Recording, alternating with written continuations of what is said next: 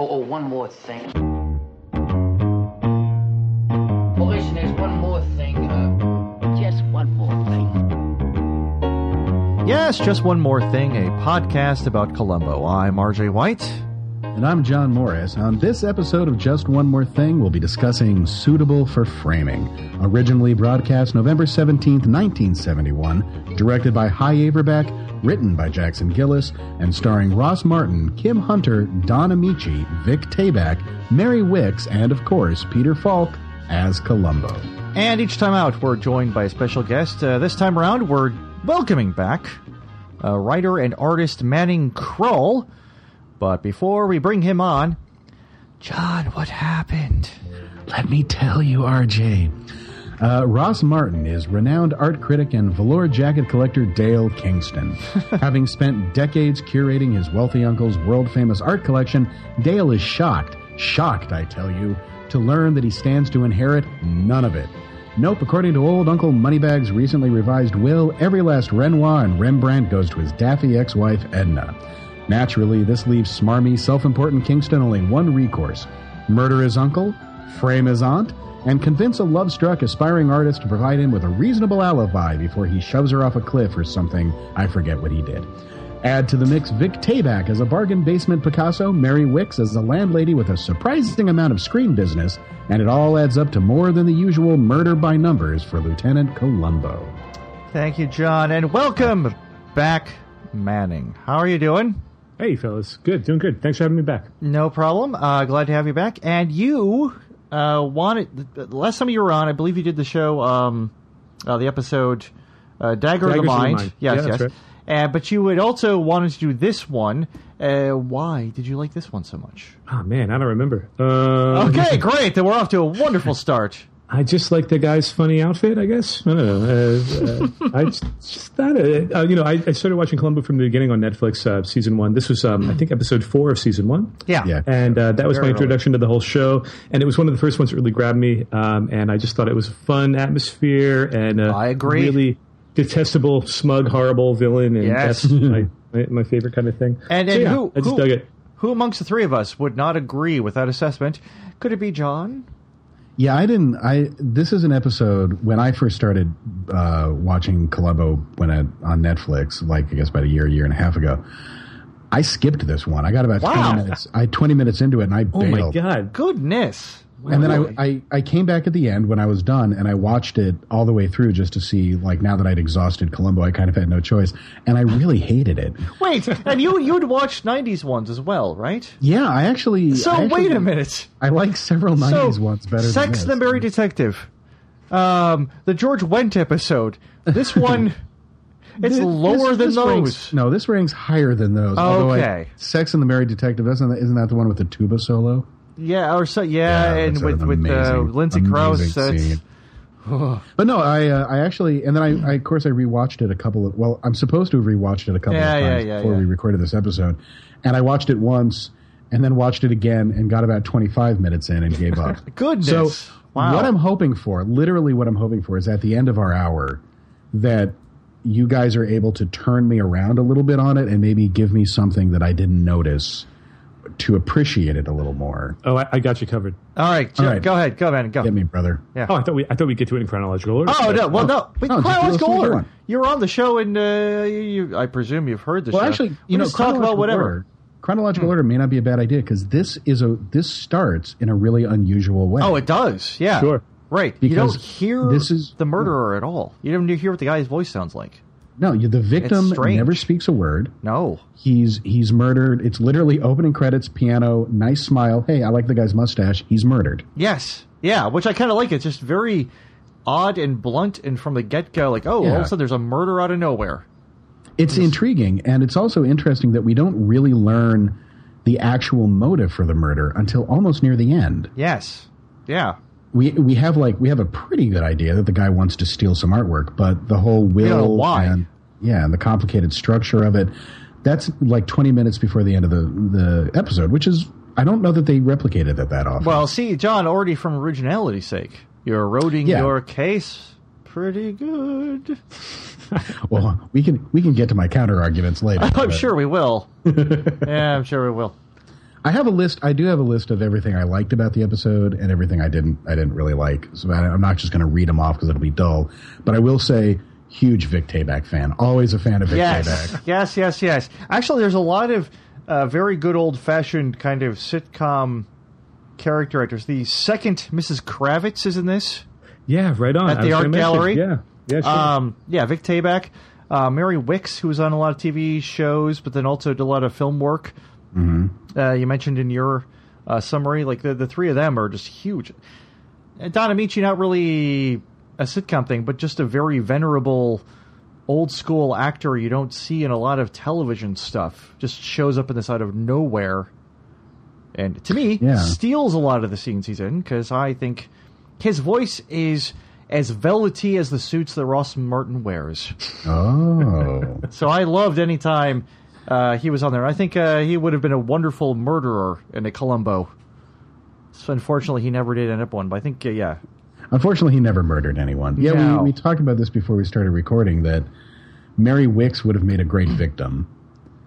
And Vic Tayback would have made either a great murderer or a great victim. Don Amici would have made a great murderer. Oh, he would have been a wonderful murderer, yes. And I'm not going to limit him to Columbo. Maybe they would have been good murderers in real life, They too. could have Maybe been, they yes. were. I think Don Amici definitely could have gotten it. Maybe he did get away with a couple of murders here and there. In real life, we don't know. Studio system, they did things differently those days. Who knows?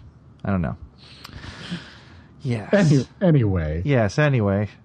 Before we impugn their reputations too much badly. Well, I don't want to like blunt Manning from jumping in. So if you got something, jump in, brother.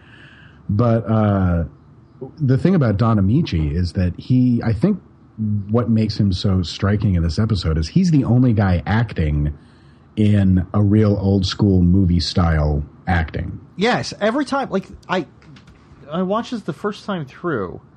When there would be something where it was just a single shot of him, just Don Amici and his dark suit as the attorney, looking off towards the character off camera. You have the set behind him. It seemed like, I'm watching some film from like the 40s or 50s. Yeah. So it was a little jarring, but also felt like, that's kind of nice to see that.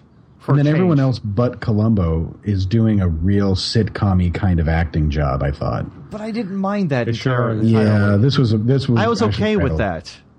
Yeah, the whole the painting scene where Vic Tayback is hung over and painting the young lady. That's right. That I love really that. sitcom. That's very fun, though. And the night before, it totally is fun. And the night before at the showing in the lady's house, also the party, yes. Every exchange is just the sitcom dialogue and pacing and kind of sarcastic, weird back and edits forth. and yeah, really fun. Yeah, the scene with the nude model, I have in my notes, that could have happened in Car 54. Oh, come on. That could have been.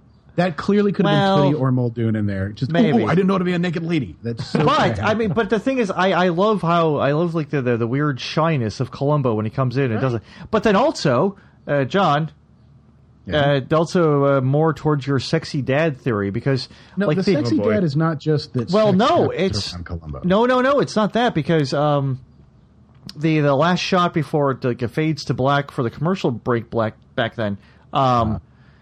It's her kind of like giving this look towards where Columbo had left. Like she was like, "Oh, I kind of like that guy." Yeah, she sure did. She was giving him the eyes. I thought she was just teasing him. I thought she no, because he had already left by then. He was out the door. He was gone. She was like looking out. She was looking towards the doorway, giving like, "Oh, I like that. I like that little detective man." I guess there's the difference between you and me is that I just assume everyone makes fun of people when they leave the room, like they must do at all times. Hey, John, man, I'm with you, buddy. I assume I leave malls and everybody in the mall turns around and says, "Did you see that fat ugly fuck?" Guys come out of the stores to talk about it. What is this? Some goddamn Night Goliath was in here. What is that about? Good Lord. Nice one. Well done. Oh, that's a good callback, son. That's nice. Yeah, we were actually talking about the sitcom, the sitcom pacing.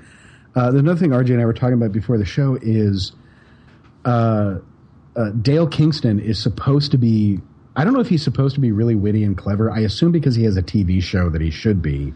Ugh, but he's But he- dreadful. Well, He's but awful. I His think he's scripted wit okay. is galling. Here's the thing. I think But- he's so awful at that party because he doesn't give a shit about being there. He can't stand the art. He can't stand that crowd. But he's only there to fulfill his plan of establishing an Right. alibi. So he's like, whatever. I gotta be loud and brash. Fine. I gotta say whatever stupid crap. But then also, I think maybe he's not really that smart and not really that good. So Well, that's part of it oh, too. We had that conversation earlier too. He is good at his job. He has to be, or else. A little You bit. guys started this without me, or Yeah. Are you still here? Ah. No. We that's we messed traded. up. We traded. This thing's emails. working without everybody else. This is a 24-hour day, 7-day-a-week operation. Okay, forgive they say me. we got to grind this Columbo content out all the time, irregardless of you people. down in the Columbo mines every time. Yes, No, wait. What were we just? Oh, he has to be good at his job. He's somewhat. Yeah, because he's a world famous. I don't know if he's world famous. He's a famous critic. right. He admittedly, the people at that art party were sycophants and zealots, and they were hanging Yeah. off him because they wanted something from him. That was part but of it. people in the art world are kissing his ass so hard they're sucking up the butt for air. Right? Yes, Do he's people got still to- say that. I say that. to put it gently. Yes, He's got a TV show, which I can't imagine you'd have if you sucked at it, and he curated a world famous art collection. yeah. But John, I would also say, he kind of admits in a really quick thing to Columbo, he kind of admits that people want him to be a prick and want him to come across as being kind of Right, boorish and yes. awful. So Sure. yeah, he might know what he's doing. He might be in on it. You know what I mean? yeah, Yeah, so no. Yeah, He definitely has contempt for the people who are like sharing his company too. Sure. actually, you know what?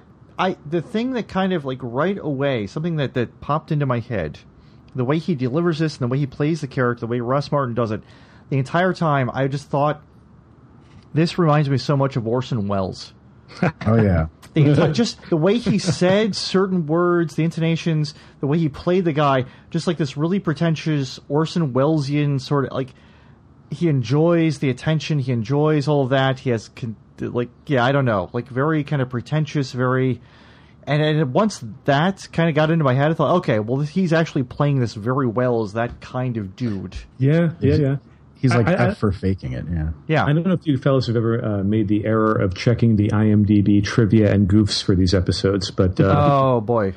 if you're having trouble sleeping, it's because they're not very good. They're not very interesting. But when you mentioned Orson Welles, I don't know why I made the connection in my head. They mentioned here, what's the fellow's name? Ross Martin. Ross Martin. Dale Kingston. Dale yeah. Kingston. Dale Funky Kingston. I don't know if you've Yes. heard of Toots and the Maytals. I think it's Dale Kingston Trio. Yeah. There you go.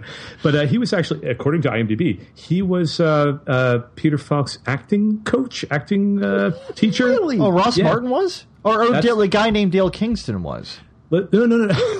Wait, now I'm confused. Wait. No, Mr. Martin. Oh, okay. Ross Martin was. Oh, According to the Wow. internet, yeah, you can check it out. And there's nothing crazy. else interesting at all in any of that. I would not. I enjoy Ross Martin a lot in the context of Wild Wild West. right. When he was teamed up with Kevin Kline, having been a former Philadelphia rapper. Yes. Yeah, I liked him as Artemis Thanks for Gordon doing quite that, a so bit. I didn't have to do that. Yeah, fine. No, my pleasure. Yeah, do you remember when Ross Martin was telling you about how his role got flipped upside down? Anyway. I forgot what we were talking about again. God damn. boy, No, sorry it's about weird that he says acting coach because it's a completely different acting style.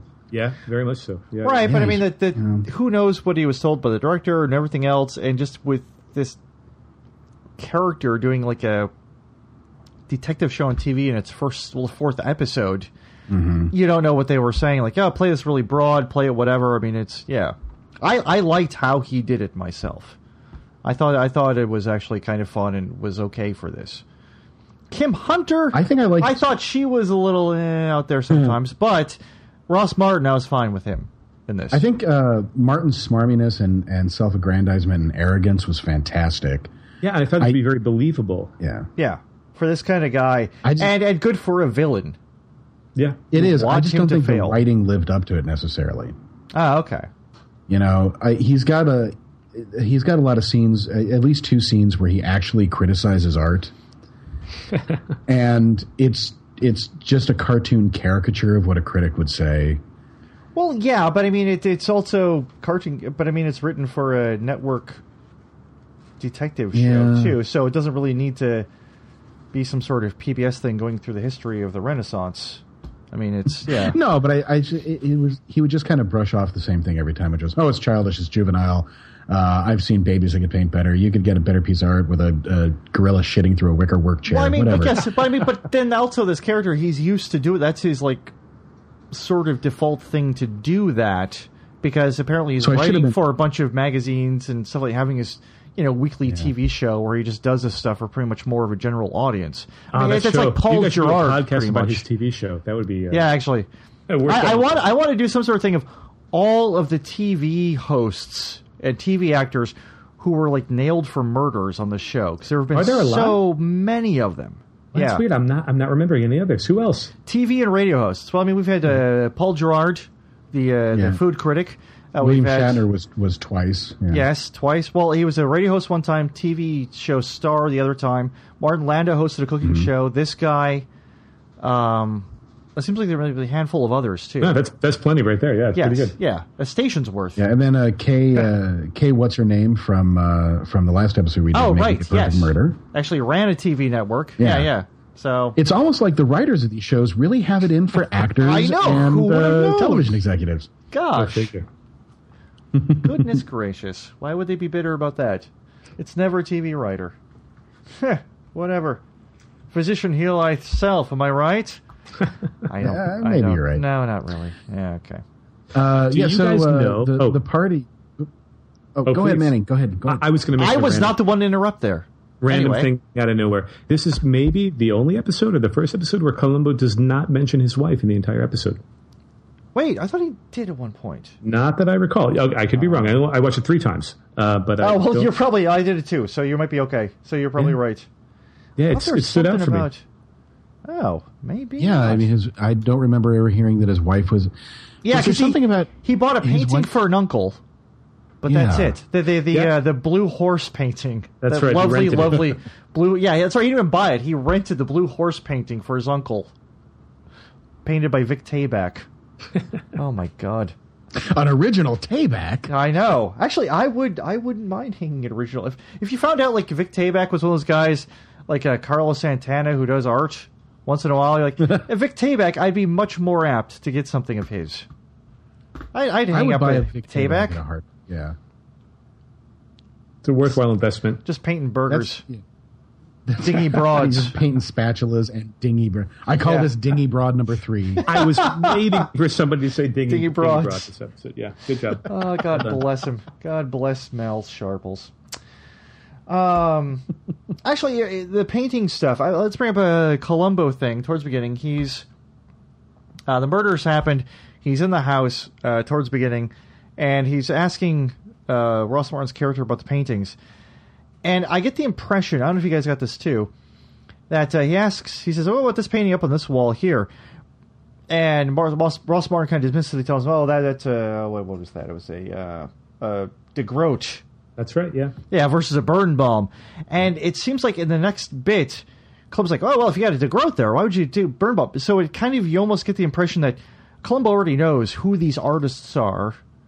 He's like aware of who these like painters are and like the value of their paintings a little bit, which was kind of a nice sort of hidden subtle thing where he's already kind of ahead of this guy, and I think in a way tipped his hand very early in a strange way. Yes, I think he suspects as well as ones where he definitely suspects him right away, but he just doesn't have enough of the pieces put together to actually nail him. But right from the start, not suspect him? That's right? No, I mean, yes. The best part about his performance. I mean, that's a great thing. Martin, like literally. Yes. Literally walks into every scene like, obviously I didn't murder him. I murdered him. Right, but even from the very beginning, Columbo is, like, every single part of his plan, he's poking the holes in it. Like the burglar thing, like, no, he wouldn't have gone through the door. He would have gone through a window. Oh, I guess you're right. Like, he already has he knows this completely staged, set up, fake scene, pretty much.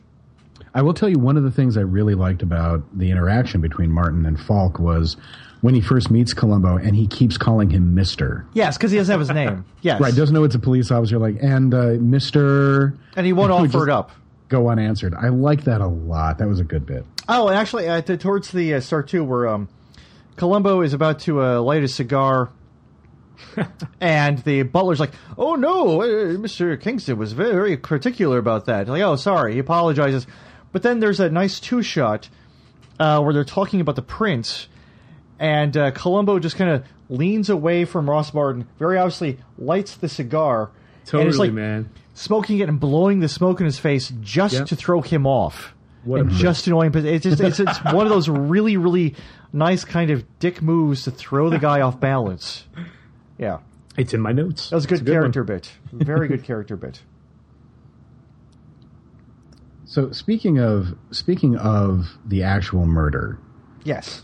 This is maybe one of the worst murder plots. This is one of the things that bugged me so much. It's so incompetent. It's a very incompetent one, which I guess it is fun for Columbo to just kind of like be able to poke the hole in every single aspect of it. But from the start, it's like, wow, this guy didn't think... He thought he was so clever thinking it through, but no. Yeah, there's almost... There's no part of it. There's, we've talked in previous episodes about how the more moving parts you have in your murder plot, the kind of worse off you are. Right. And this one has maybe 1 million moving parts. Yeah. Sure does. That involves... It's not... he has to murder his accomplice. And it's not... Yes. Like in a lot of other episodes where it's a passionate thing, or it's, oh no, she learned too much, I have to murder her because I was smart enough to keep her out of the loop. It really was, this plan is not complete until I've murdered my accomplice. With the convenient murder rock by the car in the desert. That's right, he hits her on the head with a rock. I couldn't remember. Well, a large rock, it's like, oh, good thing I parked here next to this large rock.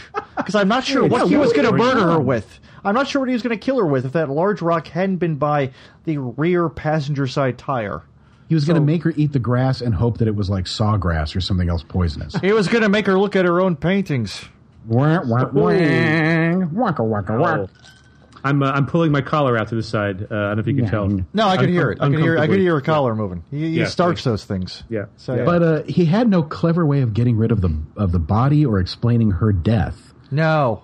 That was the part that was just ridiculous to me. Like that, you just created more things for the police to look into. Yeah, and I was going to say, backing up from there a little bit, even the way he trashed the house I thought was comical and ridiculous and sad of him throwing a chair across the landing for no reason. Like a guy looking for art to steal, probably not going to... Go through the drawers looking for petty cash. Yeah. He's looking under chairs. Like, maybe there's some art under this cushion. Yeah. Right. It's all on the wall. Yeah. Yeah. Even poorly done. I like when he was prying the art out of the frames. Yeah. Like he had to have his hands below the camera because he wasn't obviously really doing it. Well, I mean, that part, but also I think they were trying to do this odd thing where they were hiding exactly what he was doing with it, so you didn't know 100% what he was doing with the Degas Maybe. prints. I don't know. That was kind of strange. That was a weird choice, I thought. There's a lot of strange artifice in the episode that some of it I think falls into a category of time wasting, and some of it falls into the category of I just think the writer thought this was a little more clever than it was. Yeah, it's a slow episode. Yeah. This guy wrote 11 or 12 Columbo episodes. So he got there's a lot more practice. He also wrote Dagger of the Mind, which of course was the one that Manning talked about last time he was on the show. Right. I'm trying to think of other ones we've done that. Actually, that is the only other one we've done so far. Oh no, he did Short Fuse. Yes, Short Fuse. Short Fuse is the next one he did. Yeah, those are the only three we've talked about so far that he's done. Oh, he did The Most Dangerous Match. I was not a fan of that one, but yeah, okay. We're talking about that one hopefully fairly soon. Speaking of murder, Tracy, was it Tracy, right? Yes. The young art student. Yeah, the young art student with the Joker's ice bucket.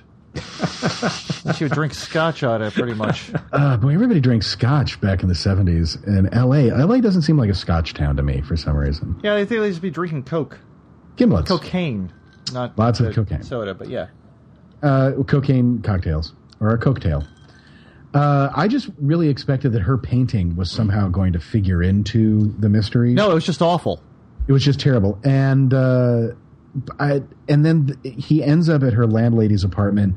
You get all that screen business with Mary Wicks. Yeah, that was strange. Here's my bird. Let's look at some photos. Let's take some time up with some photo jokes. Let's look at a photo of some country music singer from the 1960s. Yeah. That scene particularly stressed me out because I'm too polite to ever weasel my way out of situations. Oh, like yeah. that. Oh, definitely. Yes. And so I cringed for like the good 5 minutes that they took up with that. And it turns out it was for nothing. Yeah, Except to see Mary Wicks do a nice turn in something, but still, it was like, oh boy. Yeah. And that went on for some time. You know, that for me, I think might be like the Tyne Daly for you, which is nice to see. Nice to see this old actress. Didn't really like the scene. You know what? I understand then. Yeah. We are Jake. It's just such a shame that the painting had nothing to do with it, and that the young student is such a disposable character.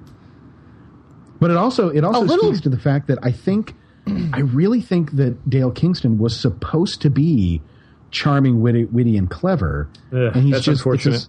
It's a Studio 60 thing where they couldn't write charming and clever because he got this aspiring art student to help him murder a dude. Right, and also just to sit there calmly next to a corpse for like cooling her heels for an hour.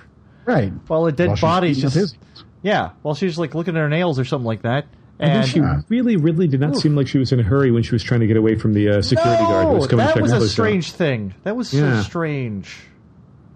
Yeah, because he almost caught up to her. He was right behind her. I mean, literally right behind her. And that's one of the main evidence things there too. Getting the policewoman with her high heels, as all policewomen wear high heels. I thought she was like a stewardess or something. Yes, that Columbo knew.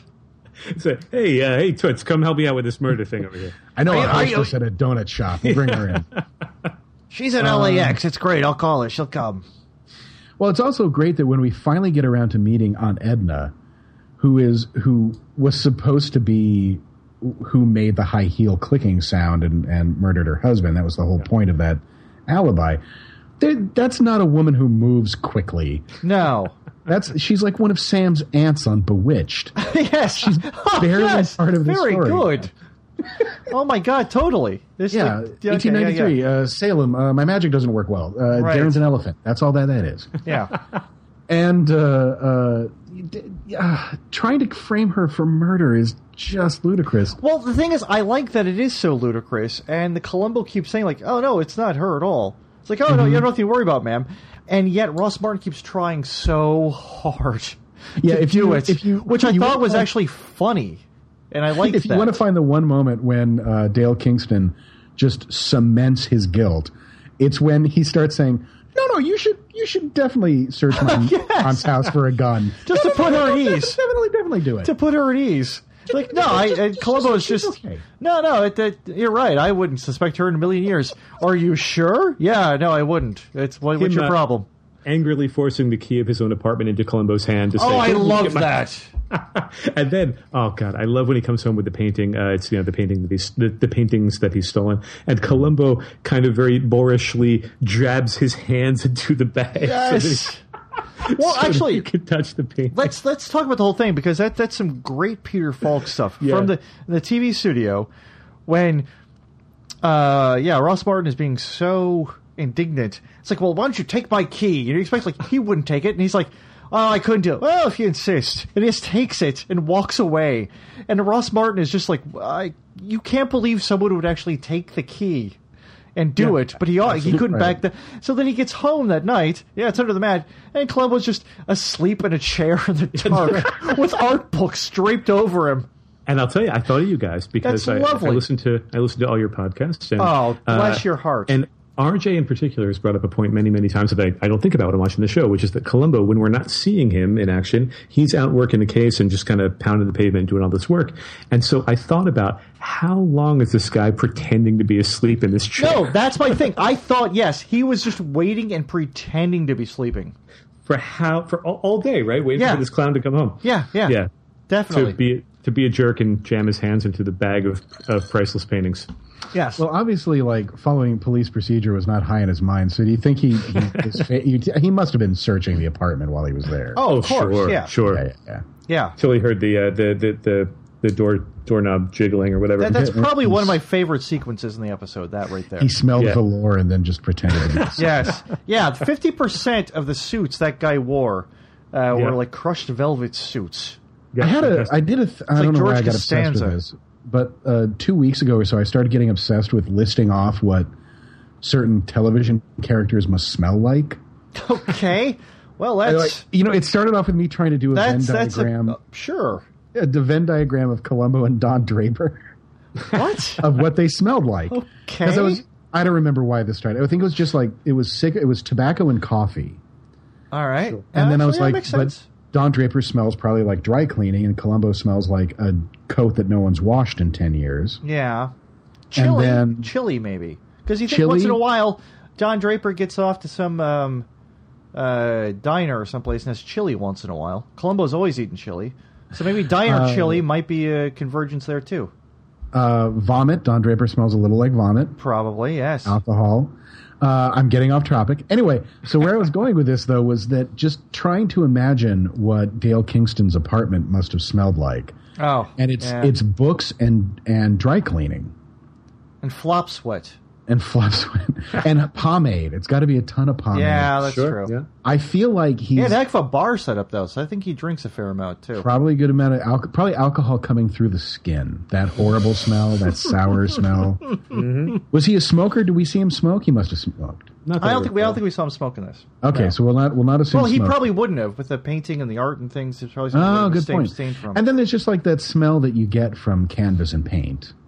Oh, yeah, Yeah, so I'm sure his apartment was reeking of that. probably. But I feel like dry cleaning solution is the number one smell in that apartment because of all the dress suits. Right. Oh, yeah, those Yeah. outfits, sure.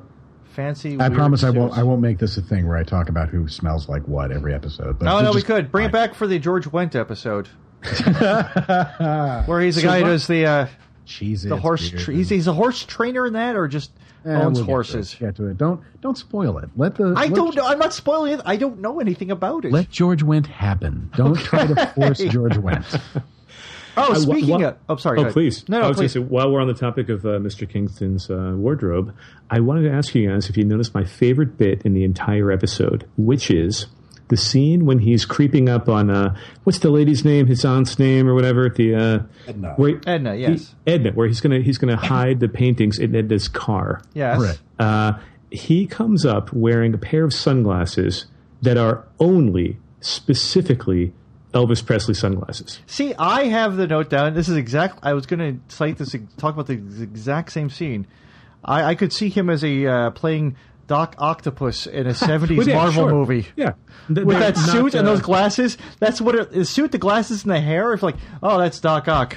That you got it, man. Going after They're- the bad 70s Spider-Man. They're not mutually exclusive, Elvis and Doc Ock. No. But he's got the chrome kind of sunglasses with the weird circular holes on the side on Yep. the earpieces, and you will only find those in a Halloween store next Yes. to a black pompadour wig with sideburns attached to it. Mm-hmm. Wow. Yeah, and wild. And so what I wonder is, did this guy think he was in disguise? I know. And also, he's outside his, like, a family attorney's office. Yeah, that's right. So the Yeah. secretary is going back like, oh, there's Mr. Kingston. I guess it's sunny outside. That's Yeah. it. That's not a disguise. That's all. But how could that guy just choose those glasses off of a rack? I love thinking about him saying, "This is it. I've got it. They'll Yeah. never. I love never know." the gloves he wears when he murders his Oh, uncle. his murder gloves are great. Yeah, his purple kid gloves. Yes. It's like Which the is- octopus from The Spirit. Oh my God, Pretty you're much. just nerding it up this week. Sorry. I'm not talking Wow. about Doctor Who, thank God. But yeah, otherwise, Yeah, sure. I got a book for you, RJ. Oh, I've read the book. I enjoyed it a great deal. I finished it the great. night before last. It's a wonderful book. Me too, as a matter of You know fact. what? Let's take a second. Oh, let's not take it. Oh, come on, please. It's a heck of a thing. And it's doing not terribly. It's doing No, well. it's topping out on a lot of the categories on Amazon. It's The doing well. League of Unfortunate Superheroes. Regrettable. Oh, regrettable, sorry. Sorry. You can Love tell your how much I book, The love it. Legion of Fakey Super Guys. It's fantastic, and it's a good book. No, but it's John's book that recently came out, and it's very funny. It's hardcover. It's well designed. It's well written. It's funny stuff. It's very good. You should get it on Amazon or at your reputable bookseller. Absolutely. I Whoever tell you, that the might first half a page is very, very good. Yeah, there we go. I think Manny's doing. Wait, does that count the cover? Manny's only read as far as the League of. Yes. Yeah. And he'll But get so far, around to He's the a big fan of leagues. So It is. It has been advertised as, and reviewed as, and I agree with this, as a very good bathroom reader. So I'm really concerned about your colonic health, RJ. Oh God! That you're able to blast through it so quickly, so to speak. So to speak. Oh dear. Wow. No, I'm saying honestly, it's not just because I've been doing the show with you for a while. I've known you for like 12, 13, however many years. It's a fun read. It's a good book. It's well put together. I enjoy it. Our listeners, all 20 of you, should really go out and think about checking out a copy from your local library. As soon as you get off this, as soon as you stop listening to this show and the unemployment line, you should really go to your library and get it. So there you go. I will say, thank you very much, gentlemen. This is very embarrassing, so we're going to move on. I will say, I have had two people tell me in the same breath, I really can't wait to read it. I've already reserved it at the library. Hey, just like Columbo's wife. Which to me says, yes, you can certainly wait to read it. You're clearly capable of waiting. Yeah. All right. Download the PDF that I uploaded. The scan that I did. Oh, is that torrents with a Z .net, .eu, or is that the Pirate Bay .sul or whatever? Okay. Search torrents. John Bad Character Comic Book. Okay, great. You'll find it. Yeah, that's where we're going to start actually uploading the show in the future. To that, we have an exclusive deal with that site. Just one more thing: people who don't like the fact they can get it for free off of our website and iTunes. Like, they want to get the thrill of get the thrill of stealing content. So there we go. Anyways, getting back on track. RJ, you edit these, right? Yeah. Yeah, have you considered editing them mercilessly? Not usually that much. I want to say... I'm sorry, go ahead. No, please. I've been looking at a picture of Ross Martin on that tiny 1970s television set. Mm-hmm. Yes. And I just want to pay tribute to the worst line in the entire episode. Oh, yeah. Which is where he describes... Which artist is he talking about? Oh, I know exactly what you're talking about. Oh, my God. It's like... Is it Goya or something? Yes, it's Goya. It's Goya. The penultimate artist, Goya. There you go. Yeah. Goya. And he talks about how he painted the royal family, warts and all, and then he adds... Oh, yes. Oh, my God. Take away the W from wart, and you still have... art. Because I think he's supposed to be a crappy TV show host, right? He's not. He's got I don't think he's crabby. I think he's. It's Studio 60. I think he's just written in a really shitty way. But I think he has a crummy TV show that a lot of people watch. Because, I mean, there's that thing where I loved the moment after he's supposed to cut away. There's that uncomfortable, it hangs on him too long, and he looks down. Which it was wonderful because it's addressed later on, where he's complaining to the director, you got to cut off me with that. It's that's some sort of Orson Welles complaining about doing the voice over the peas kind of thing to me. I think it just reinforces that kind of guy. You know, John, I feel like I've kind of come around, and I think you're right. This episode sucks. Oh no, that's working the wrong way. It's working the wrong way. Oh no. Yeah. No, I think it's supposed to come back. Oh, got it. I'm still steadfast. I mean, I like this more than the last one we talked about. Make Me a Perfect Murder. I still find this one... I thought this one was fun to watch because a lot of the elements that you find so grating. We haven't talked about the ending yet. Oh, I like the ending. I love the gloves. The ending is so good. Yes, it's a wonderful ending. That last shot of Columbo with his doing the shruggy motion. It's like, I got gloves. Fuck you. Sorry. We've talked in the past about how there's some pretty tenuous convictions on This one's good. Columbus case file. Yes. No, it's not. Yes, it is. There's absolutely no way any judge would accept that. Oh, I think it's I was because asleep in his apartment, Your Honor, and then I shoved my hand into a But this bag. guy is such. Expressly told me not to do. But and this physically guy- tried to bar me from doing. This guy is such a sweaty mess. He probably confessed a second after that huge wide shot. We don't see it, of course, but I'm just assuming. In my Columbo fanfic of this episode, that guy just broke like a twig. Where can you I- download your fanfic, RJ? Yeah. Is it from that same / fanfiction site where your Dr. Octopus stuff was? No, but there's some Frasier characters who end up in it. God, duh. Ugh. Now I'm all distracted. Which Frasier character makes the best murderer? I'm gonna say Mad Dog. Oh, that's a good pick. Yeah, Mad Dog and the father and the actual dog. I was going to say Roz was my number one pick for a potential murderer on that show. Oh, well, maybe. I don't know what you guys are talking about. Oh, it's a mid-90s television show. It was only on for 20 years. I don't know if you remember. Tell me you from don't our- never from- tell me. Go ahead and tell me you never heard of Jag. Come I don't on, know- or don't remember Reba. The last time we chatted, I mentioned that I haven't owned a television in my entire adult life. Oh my so- God! I saw This wrestling guy. at your stupid apartment in Philadelphia. Yeah. Jesus Christ! It's a lie. It's a damn. Oh, lie. that was my roommate's television. That was Ben's. Yeah, It was only for right. wrestling, too. Oh, Dude, of course. I was That's just true. going to say the same thing. That's correct. That's accurate. Yep. Yeah. Yep. Yeah. So The ending. You're gonna end it.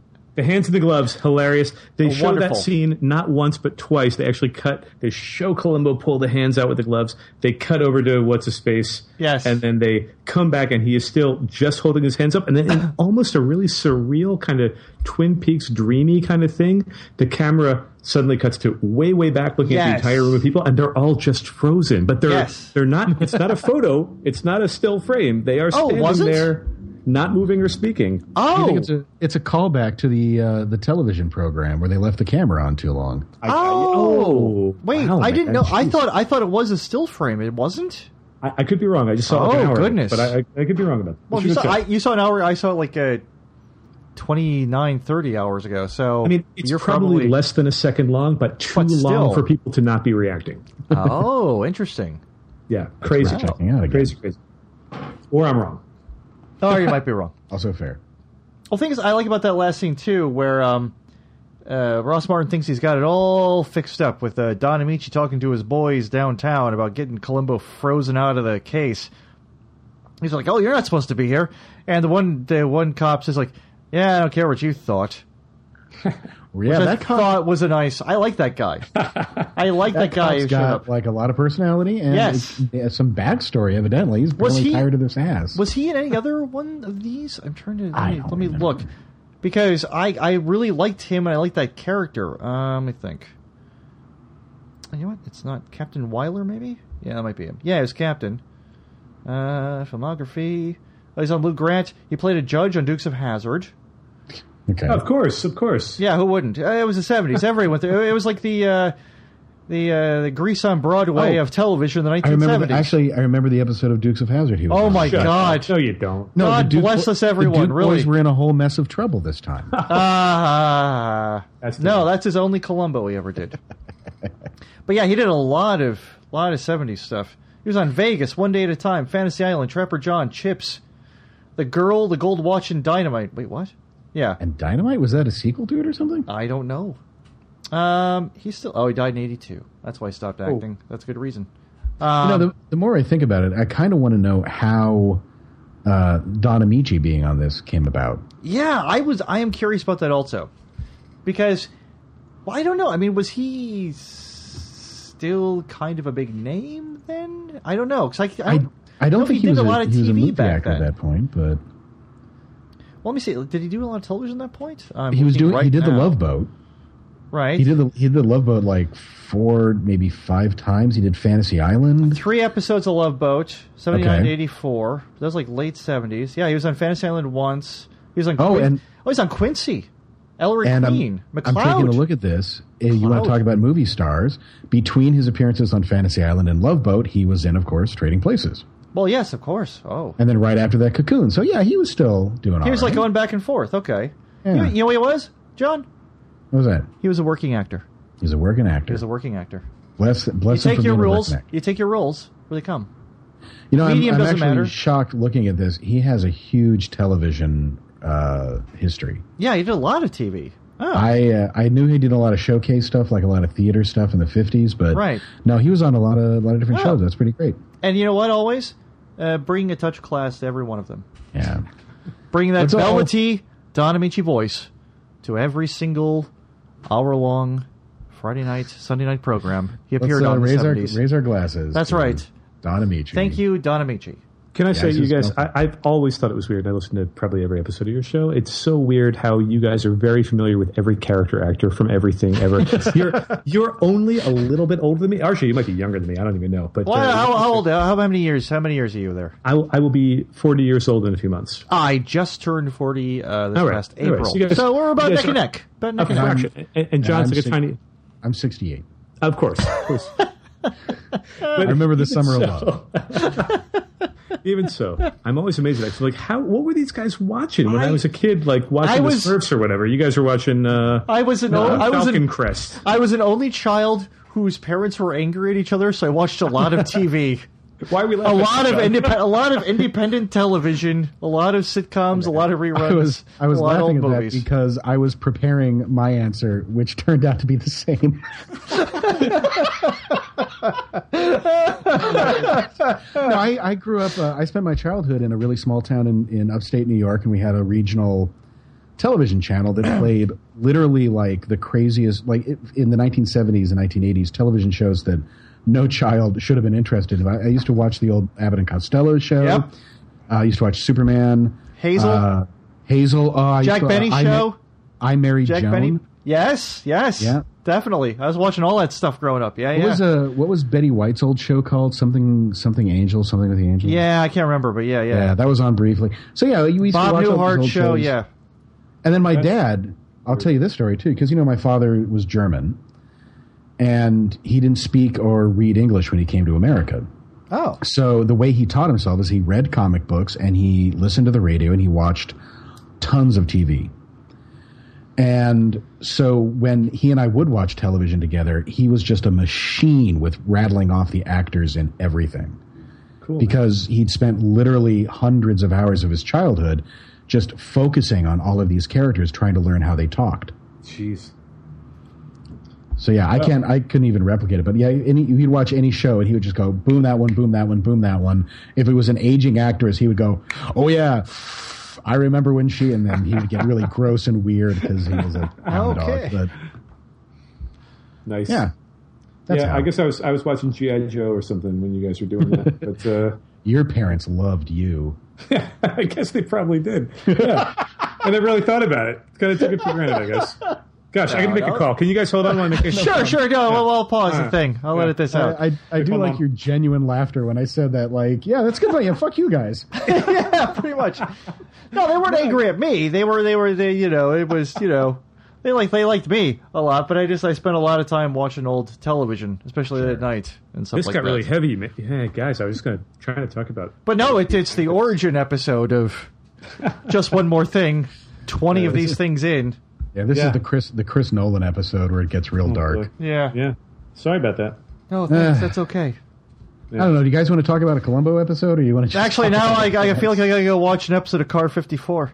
Hey, can I tell you guys, I have a note in my list of notes that I have no idea what it means. Go ahead, maybe we can figure it out. Let's try to figure it out. see if we can figure it out? It's only the first two letters of a word. Okay, this might be difficult then, I guess. It's this is a waste of time. It's the letters M-U as together and part of a word. I just stopped typing after M-U. Mew? I just I thought about it. Mucilage? Yeah, mucilage. Interesting. I wonder if it's Mucilage? music. Mucilage? Muppets. It's Muppets. No. No, I don't think it's Muppets. It's Muppets. Mucklux?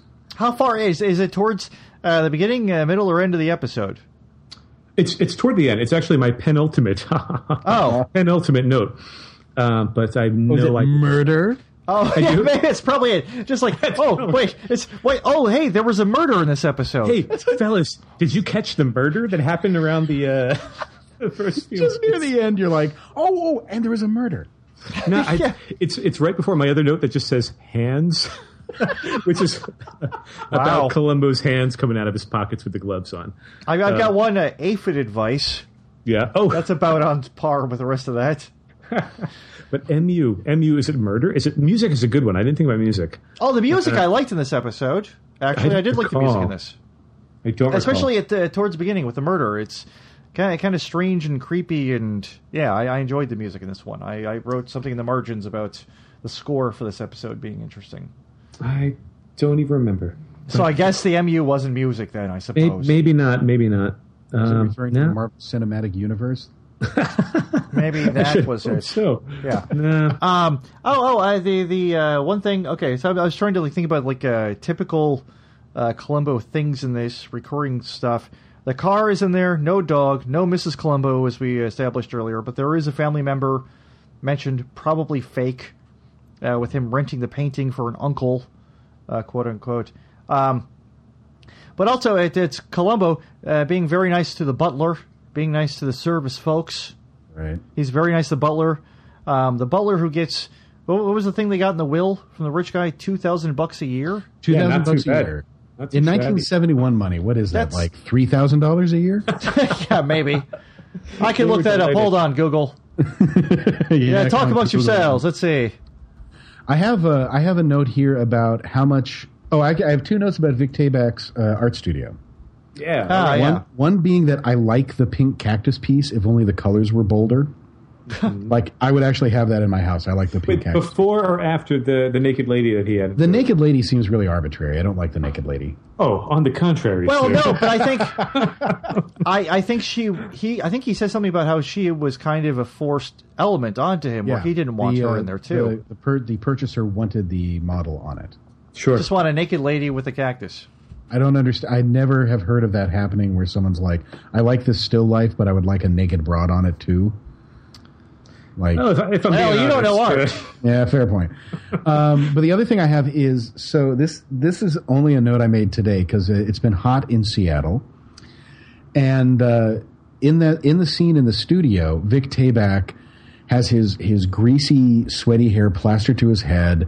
He's got that enormous beard, and he's wearing this stripy tank top number that reveals his enormously hairy body, which is kind of tragic. Doing the Picasso thing, yeah. And I noticed that's how the hipsters are dressing in Seattle for the summer. Oh, dear. They're almost indistinguishable. I had one of my coworkers came into work today. He's a really young guy, and he was dressed in flip-flops, white cargo shorts, and a stripy tank top. I told him he looked like a 1920s baby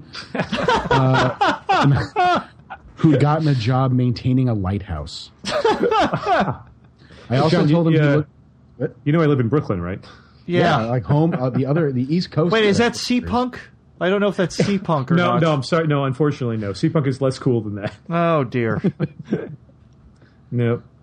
The 2000 is? Yeah, it's $12,000 in 2014 dollars. Wow. So still, not impressive. Not great. Hopefully, if they own their own home, maybe that's okay. Yeah, maybe. They seemed, I don't know, a little... They're old. They don't know the difference.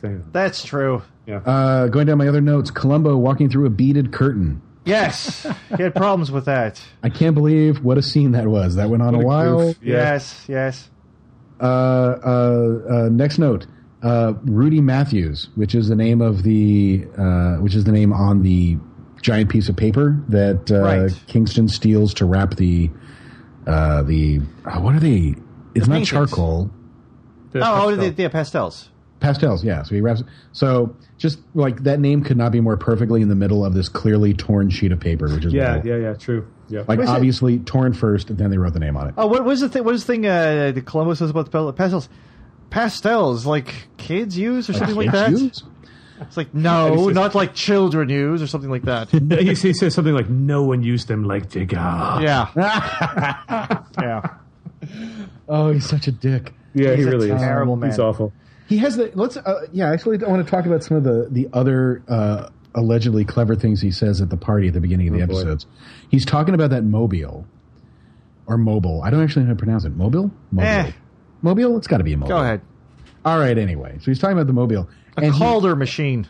He has this line that he can't keep himself from laughing at, where he says, really, what's more important than the structure itself is the relationship between the pieces. You could say that the relationship between the pieces is where it's at. Yeah, he goes in circles on that. It's weird. Yeah. And then everybody... He laughs for a long time. Oh, it's way too long. It's 20 seconds of fake laughter. Oh, my God. It's like really there should be credits rolling over him laughing. I think that kind of falls into his thing where he's just trying to be like, hey, I don't like these people. I'm just saying whatever junk and reading it up because they're a bunch of sycophants. I can't imagine a scenario where you would really fake laugh for 20 seconds. You would have to be seriously invested in. Oh, and the gag about how they draw all crazy, but then their names are written really clear. Yeah. What art critic would complain that the artist's signature is too clear? That's my favorite part. He's just not funny. Those jokes are weak. Yeah. I forget about the third one. There's a third one. He does 3. There is. Rule of 3 for comedy. And then the wart one. Yes. Oh, I really was also hoping that that's his go-to gag, that every time. Yeah. Well, in many ways, we're putting the cart before the horse. But, of course, if you take the C from cart, you get art. You're still left with art, and no one drew a horse better than Rembrandt. No, John, I'm telling you, this episode is garbage. It really is. Oh, no. Oh, dear. We're not even talking about the will, which is messed up. Oh, yeah, the will is a very straight... Well, what messed up how? Okay, so... Let's say, going back to the point where we know that Kingston was told about the changes to the will. Yes. And that's why he decided, okay, I got to murder my uncle and frame my aunt. So I get all the paintings, so they don't go to the public. Yeah. Yeah, basically. But his aunt is really flighty and easily manipulated. And so, just convince her not to. That's the easiest solution possible. I guess. Well, but the other thing about the will is but how many times in Columbo has that happened where you could say to the murderer, you didn't have to do this. You could have just done something else, but then they don't do that. I mean, that happens a lot in the show. He's wrapped up in himself, and he can't see the option. You figure this is the easiest way to do it.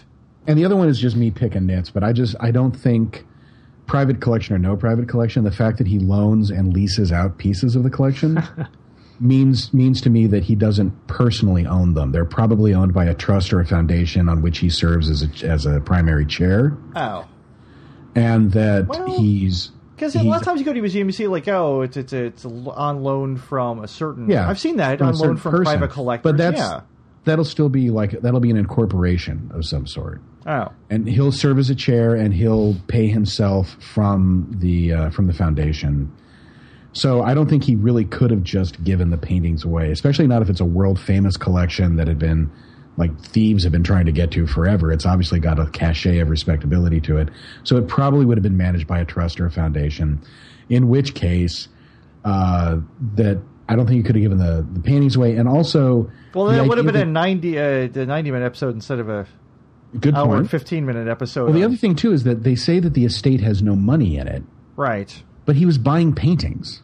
Yeah, I think he had stopped at a certain point, though. But he must have had some income coming in, maybe Social Security. There must have been something.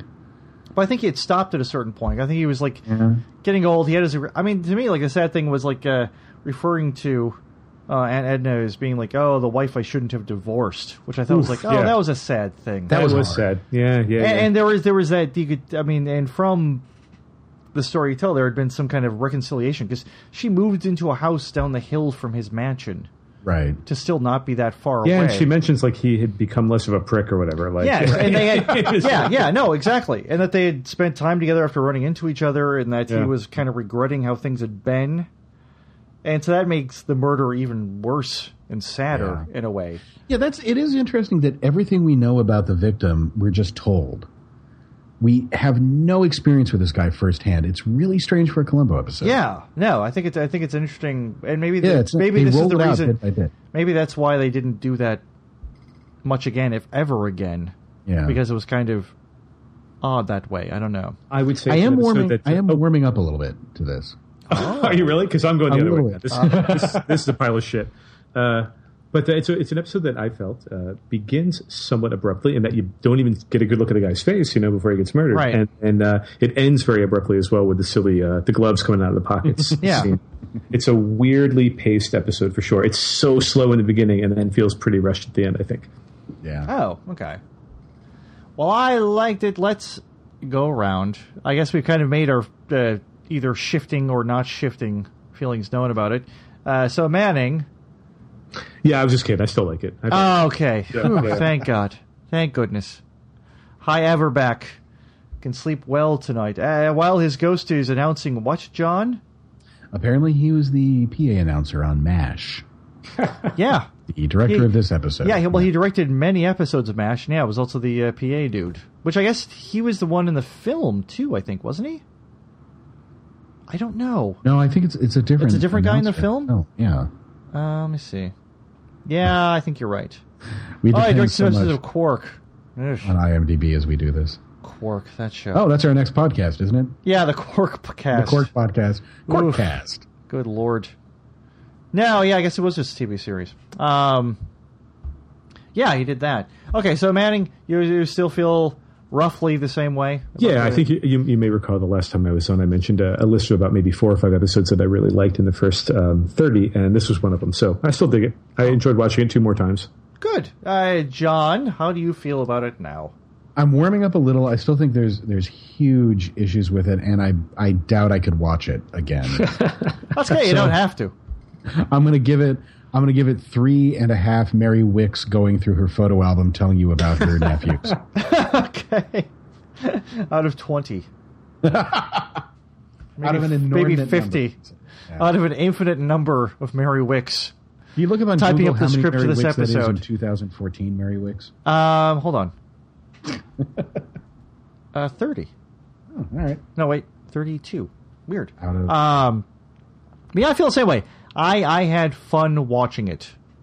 I had fun watching Ross Martin just chew the heck out of things and just sweat and just have the dragnet of Columbo just close it on him more and more and just make him more and more nervous. I thought that was very fun to watch. And I thought there was a lot of really great Peter Falk, which we didn't... That's a weird thing. We talked about it a little bit. We didn't talk a lot about his performance in this episode or Columbo in this episode a little bit. But he was great in it.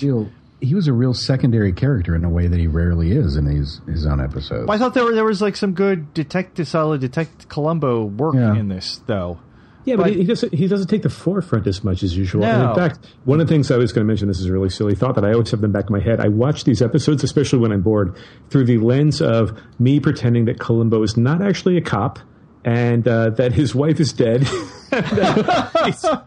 And that sometimes I like to imagine that he's a serial killer and he's just imagining all these things that are around him, talking to other people and stuff. You know what? We'll put that with the John making the Venn diagrams of how television characters smell. Sure. All part of the same archive of research that we. And I'll continue to watch television programs like a normal human being. Yeah, let me know how that works out for you. Yeah, you got to do one thing. Probably not nearly as fun. Yeah, I'm guessing. Wow. RJ, so what's your rating? I still enjoy it. I usually do this bit. I would say 8 out of 10 lost cufflinks in the trunk. There we go. Oh man, we forgot to even mention the lost cuff. Well, people will watch. Yeah, you've seen it. Hopefully you folks see it. I recommend you see it, if only even to be a completist. It's there in the Netflix. It's there in the DVDs. Well, I think that we haven't convinced you with this podcast. Nothing yes, right. Yeah. Well, thank you, Manning. As always, folks, if they want to see your work, see what you're doing online, where should they go to find those things? Well, like my main website is manningkroll.com, and then that's like where some of my illustration and comics and stuff are. And then I also do a lot of writing and blogging at coolstuffinparis.com, my website about my life in Paris. Great. Thank you again for being on the program.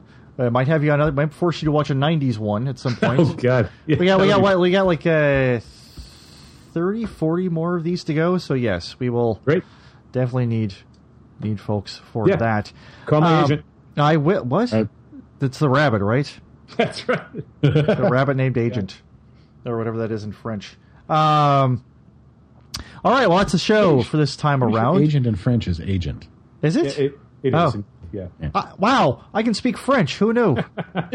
I just assumed I could. I had no idea. I do. Great. I don't know what the hell that was.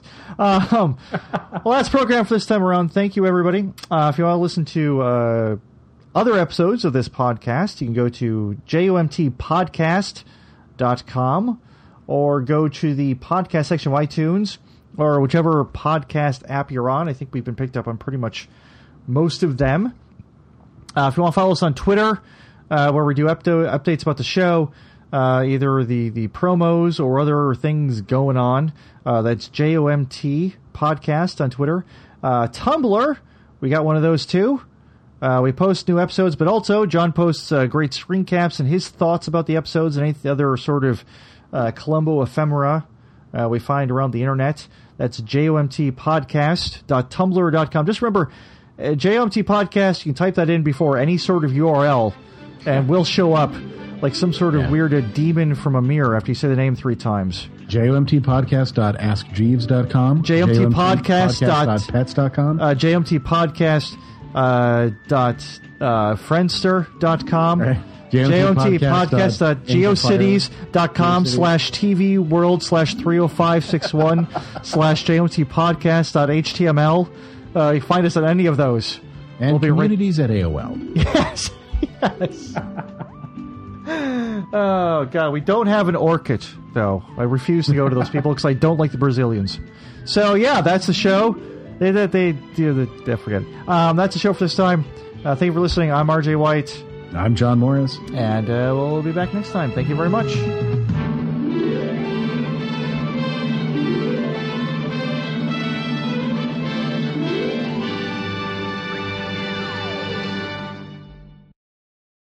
Oh, listen, just one more thing. So that the meaning of a mobile stems not only from its form, but the relationship between the pieces, which gives it its meaning. And I suppose the relationship between the pieces is really where it's at, isn't it?